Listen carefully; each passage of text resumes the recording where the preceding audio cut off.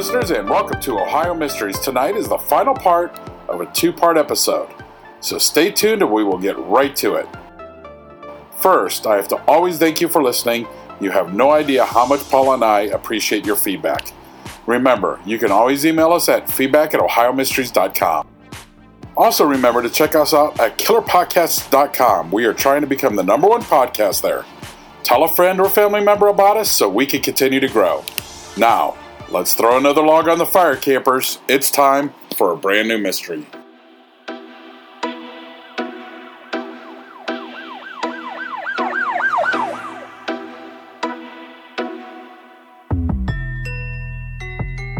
I'm your co-host, Stevie Yoder, and with us as always is our storyteller and journalist who spent some 30 years telling these kinds of stories for the Akron Beacon Journal, Paula Schleis. Hi, everybody. Jonestown is the story of the 1978 massacre of 918 Americans who followed the Reverend Jim Jones, an Indiana native, to his religious commune in the jungle of Guyana. That's a country on the northern border of South America. There, the increasingly paranoid Jones reacted to a visit by a U.S. congressman and an investigative news team from NBC by ordering the mass murder and suicide of his followers. Now, in part 1, we followed the journey of 3 women from Ohio who are key figures in this story, leading up to the point that they arrived in Guyana. You met Patricia Cartmel of Columbus, one of Jones's longest-serving followers, and a loyalist responsible for growing his people's temple. She was 48 years old when she, her husband, and 2 children moved to Guyana in August of 1977. You also met Sharon Rose Cobb of South Charleston, Ohio, a registered nurse who specialized in pediatrics.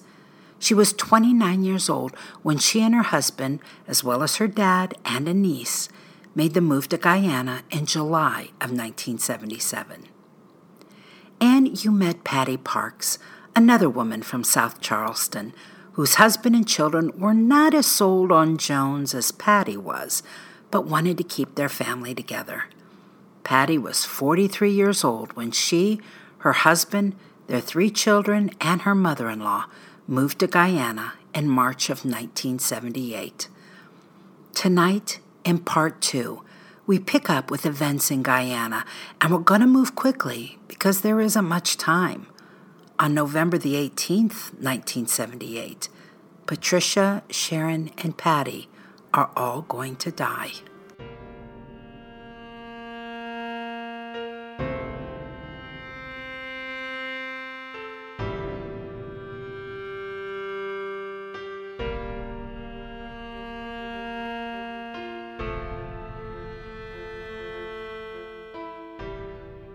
Patty Parks.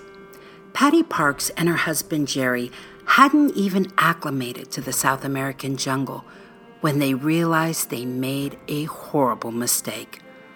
On only his second day in Guyana, Jerry voiced his desire to return to the United States.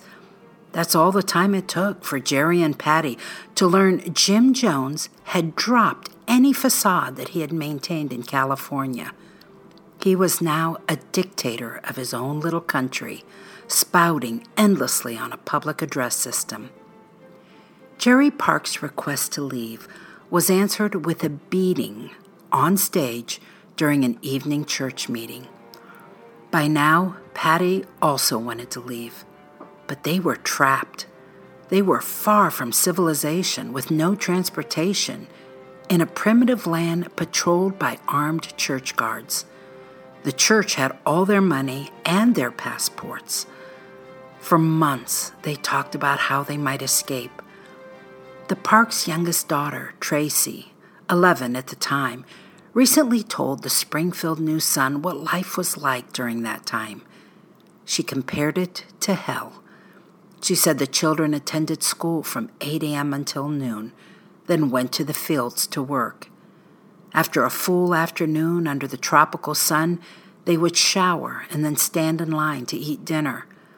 But there were too many people for the resources at hand.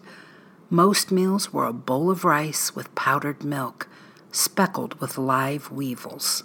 Then, Tracy was quoted, it was off to the pavilion to listen to that nut scream and yell until 2 or 3 a.m., all to turn around and do it all over again the next day.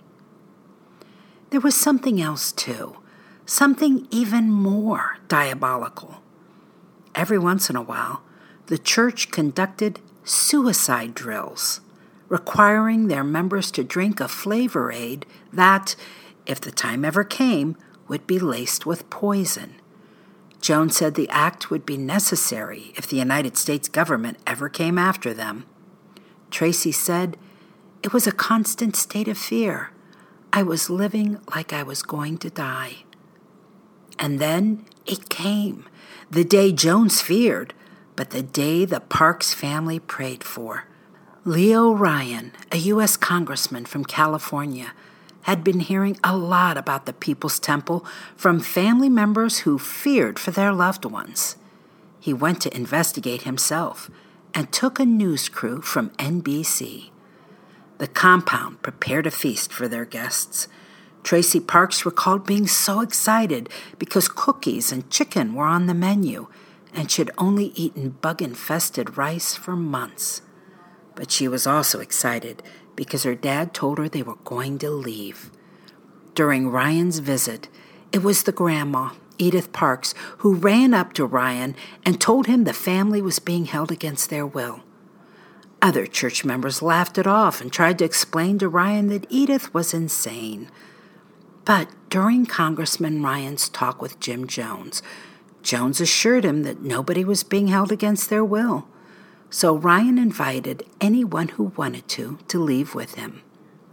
15 people stepped forward, including the 6 members of the Parks family.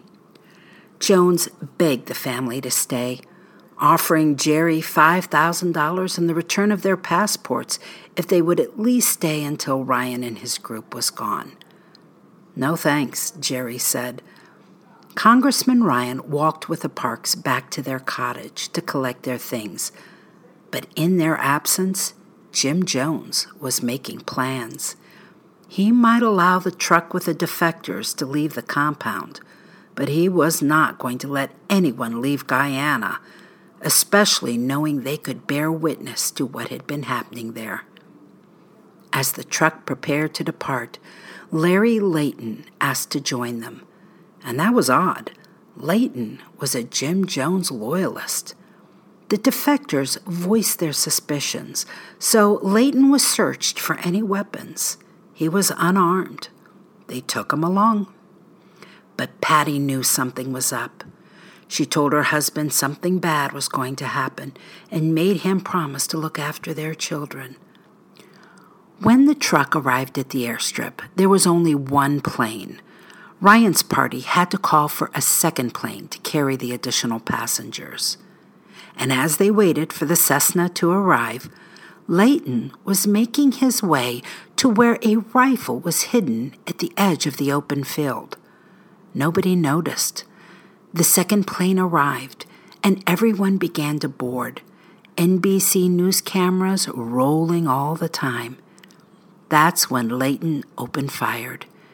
And he wasn't alone. Just then, a dozen henchmen sent by Jones, traveling in a flatbed wagon pulled by a tractor, joined the ambush. A videographer caught the first volleys until he was shot dead. Greg Robinson, Don Harris, Bob Brown, all part of NBC's investigative crew, were killed. Congressman Ryan was shot in the head. In the end, they will shoot him 40 times. And one bullet found Patty Parks. Patty was standing in the doorway of the plane when a bullet exploded her head. Her brains splattered over her daughter, Brenda. Layton took aim at Patty's 24-year-old son, Dale, but the gun misfired. Dale was able to reach him and wrestle the gun away. Now those who were able fled into the woods. Eventually, the gunmen left. In addition to the 5 dead, they left 10 people on the ground, bleeding and in agony. Those hiding in the trees slowly came back out to care for the wounded, but help would take almost a full day to reach them. It would take a lot longer for the nightmare to end for the Parks' two daughters. During the chaos, 18-year-old Brenda and 11-year-old Tracy, along with 3 other children, did what Jerry Parks yelled at them to do: run, hide. For 3 days they remained in the thick jungle. 3 days without food, water, or shelter, in a sweltering forest filled with predators, and Brenda covered in her mother's brain matter. Tracy said, "On the 3rd day, we were so sick we were ready to die. I was begging the Lord to take me." But on the 3rd day, Brenda thought she heard music and led the small group to the sound. It was actually a generator and civilization. They were rescued. Tracy turned out to be the youngest survivor of a massacre that had killed 304 children. Officials in Guyana were horrified by what the Americans had done in their country. They demanded the U.S. retrieve the bodies and get them out. While Jerry and his 3 surviving children were stuck in Guyana for several more days as the investigation tried to sort everything out, Patty's remains were shipped home to South Charleston, Ohio. She was buried in Ferncliff Cemetery before her family could even return to say goodbye. History is complicated. The story of human progress is long, messy, and riddled with controversies big and small. On Conflicted, we dive headfirst into history's most infamous events and contentious figures. We try and untangle the good from the bad, the fact from the fiction, and the monsters from the misunderstood. Was Genghis Khan a murderous butcher or a civic pioneer? Did the Allied powers go too far in firebombing the German city of Dresden at the twilight of World War II? And how did the Marquis de Sade acquire such a sinister reputation? And was any of it true? These are just a few of the tough questions we wrestle with and investigate on Conflicted. So if you love history or just enjoy a good story, please join me, your host, Zach Cornwell, for a fascinating new topic each and every month. Conflicted, a history podcast, is available on Spotify, Apple, or wherever else you get your podcasts. I hope to see you soon.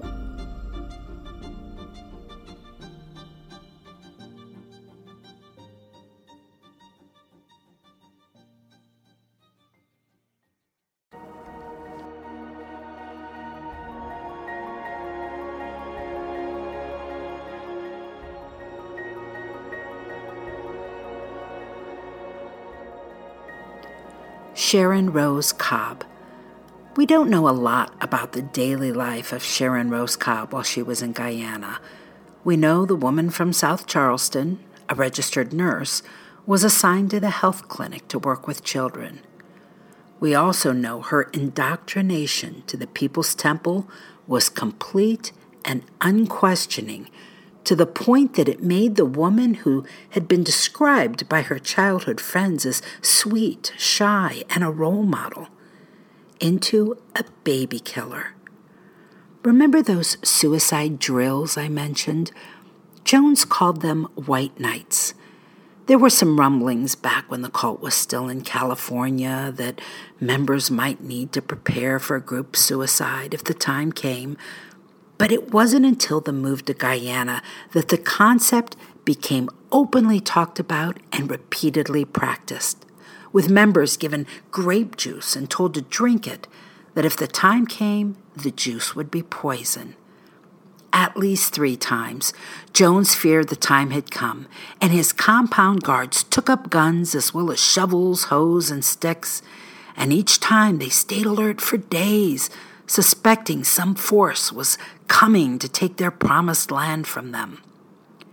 Church members were brought forward to a mic on stage, one at a time, to pledge their willingness to die. Sharon Rose Cobb took the mic when it was her turn and said, "I am ready at any time to give my life, whether it be in the States taking traitors with me, or in a country fighting a revolution, or here in Guyana defending our land. Her chance to prove it came November the 18th, 1978. The one account I could find about Sharon's final day came from Tim Carter, one of a handful of People's Temple members who survived the carnage. Carter was a Vietnam vet, married to his wife, Gloria, whom he adored, and they had a new baby, Malcolm. Carter had become part of Jim Jones' hierarchy. His sister was even married to one of Jones's adopted sons. But he never really believed Jones would order a mass suicide. He saw the drills as symbolic, a way for members to voice their loyalty. I found an interview in a New Zealand newspaper where Carter described Jim Jones' state of mind leading up to the suicide order. Carter said when Congressman Leo Ryan first arrived and word got out that a few church members were hoping to leave with him, Jones became unhinged. Jones told Carter to take 2 other men and carry 3 suitcases filled with $1.6 million in cash and gold to the Soviet embassy in the Guyana capital of Georgetown. He was bequeathing it to the Communist Party. This mission meant Carter and his 2 partners were excused from taking their own lives. But the reprieve did not include their families, who were still expected to die. As Jones explained the details of the suitcase mission to Carter, they were in the pavilion, where there were already buckets full of grape Flavor Aid mixed with cyanide. Meanwhile, the gunmen who had been sent to the airstrip returned and reported that Congressman Ryan was dead, along with several others. Jones took to the stage to tell his followers that Ryan's visit meant there was no hope for the future, that it was time to follow through with the suicide they had planned. "The congressman has been murdered," Jones shouted to his followers. "Please get the medication before it's too late. Don't be afraid to die." Not that his followers had a choice. They were surrounded by armed guards to ensure they followed through. The cyanide-laced drinks were brought forward. Jones wanted the children to die first. He knew the parents would be less likely to resist if the children were dead. Sharon Rose Cobb and the rest of the medical staff had practiced this before. They were ready. As this order was given, Tim Carter made an effort to save his family. He told Jones he wanted to pose with his wife and son as defectors, and that they would go to San Francisco and hunt down former church members who had turned on Jones. The cult leader turned to Carter and said, "Will you take care of your son first before you go?" Carter shook his head. Carter and the 2 men went to Jones's cottage to retrieve the 3 suitcases filled with money, while Carter tried to contemplate his next move. But it was too late. When they got back to the pavilion, his wife, Gloria, was already on the ground, foaming at the mouth from the poison she'd been given. And Sharon Rose Cobb, the nurse from South Charleston, Ohio, was squeezing a syringe full of poison into the mouth of his baby. Carter said he held his family as they died. I put my arms around Gloria as she was holding Malcolm and just kept sobbing, "I love you so much. I love you so much." She started convulsing, and then I ran as fast as I could. Behind him, Carter heard children bawling and screaming as the medical staff continued to squirt poison down their throats. Tim Carter returned to Jonestown 2 days later to help identify the bodies. As I walked through the pavilion, he said, I identified what bodies I could. I saw injection marks. It was really evident to me that people had just flat out been murdered, held down and injected, the ones that didn't want to drink the poison. Sharon Rose Cobb was among the dead, as were her father, the Reverend Nathaniel Swaney, and her niece Stephanie. Their remains were returned to Ohio and are buried at Grape Grove Cemetery in the Greene County village of Jamestown.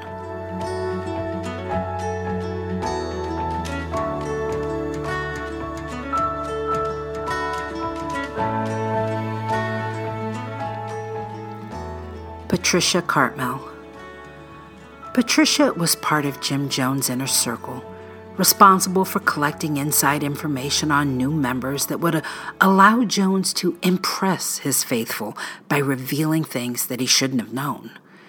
She was also responsible for arranging his sexual trysts with male and female church members. She would approach objects of Jones's desire and instruct them it was their duty to fulfill their leader's urges. Patricia was in Guyana with her husband Walter, a quiet man content to remain in the background. Her 24-year-old daughter Tricia, who was assigned to the compound's carpentry department, and 7-year-old Tyrone, whom the Cartmels had adopted in California. There is video of Patricia Cartmel the day she died. The NBC crew that filmed Congressman Ryan's visit caught her on camera, looking on with curiosity at Jim Jones as he tried to talk the Parks family into staying. Later, they took footage of her hugging a black woman as if trying to reassure her everything would be okay. Later still, when photographers poured into Jonestown to capture the aftermath of the massacre, they would take an image of Patricia lying dead next to her daughter Tricia and next to the woman she had been comforting in that video. Also killed that day were her husband Walter and their adopted son Tyrone. Back in the United States, Mike Cartmel, who hadn't seen his family since defecting from the church 5 years earlier, got to see his mother and sister when he picked up a Newsweek magazine and opened the centerfold. They were holding each other in their death pose. Patricia and her daughter Tricia's remains were cremated and scattered at sea. More than 400 of the victims were returned to Oakland, California, and buried in a cemetery there. Jim Jones was found dead of a gunshot wound to the head. He wouldn't take the poison himself. It has been debated whether the gunshot was self-inflicted or whether someone else pulled the trigger for him. Mike Cartmel wrote about his mom in an article for a Jonestown website that's maintained by San Diego State University. He wrote, "So what possibly could account for Mom's transformation from a somewhat ordinary devout Christian to a bizarre suicidal cultist at the end? I suspect that over time, and without really thinking about the consequences, and of course with Jim's guidance, she made what she considered insignificant adjustments in her own moral sense and conduct, all in the service of the greater good, which Jim claimed for himself. She blinded herself to the ultimate monstrous and terrifying consequences that her actions helped to bring about. In so doing, she destroyed her humanity and the lives of our family. I dream about my family frequently, even after all these years.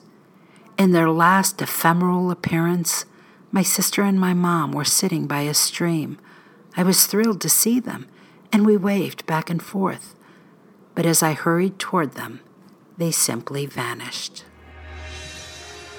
Much of the information in this story came from a website maintained by San Diego State University, where they have an exhaustive collection of documents and personal testimonies from surviving family members and former temple members. We'll put the link in the episode notes and on our website. Other information was gleaned from newspapers as well as Facebook pages dedicated to victims. That's it for tonight, listeners. For photos, news clippings, and more on this and every single one of our episodes, hop on over to OhioMysteries.com. Paula has it laid out fantastic there, easy to search through, find the content that you want.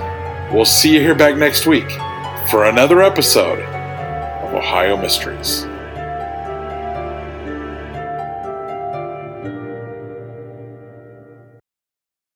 Hello, my name is Peter Zablocki, and I'm a historian, author, and college professor. I'm thrilled to invite you to check out Evergreen Network's History Shorts podcast. Every Tuesday and Thursday, join me on a journey through time, exploring the little-known and hidden gems of history. In each bite-sized episode, I'll dive into my original research to bring you intriguing historical curiosities you've probably never heard of, uncovering the fascinating stories that have shaped our world, from forgotten figures to overlooked events. And the best part?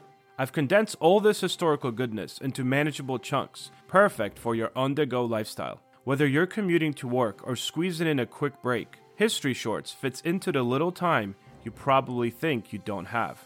Subscribe now and never miss an episode of the History Shorts podcast, available wherever you get your podcasts.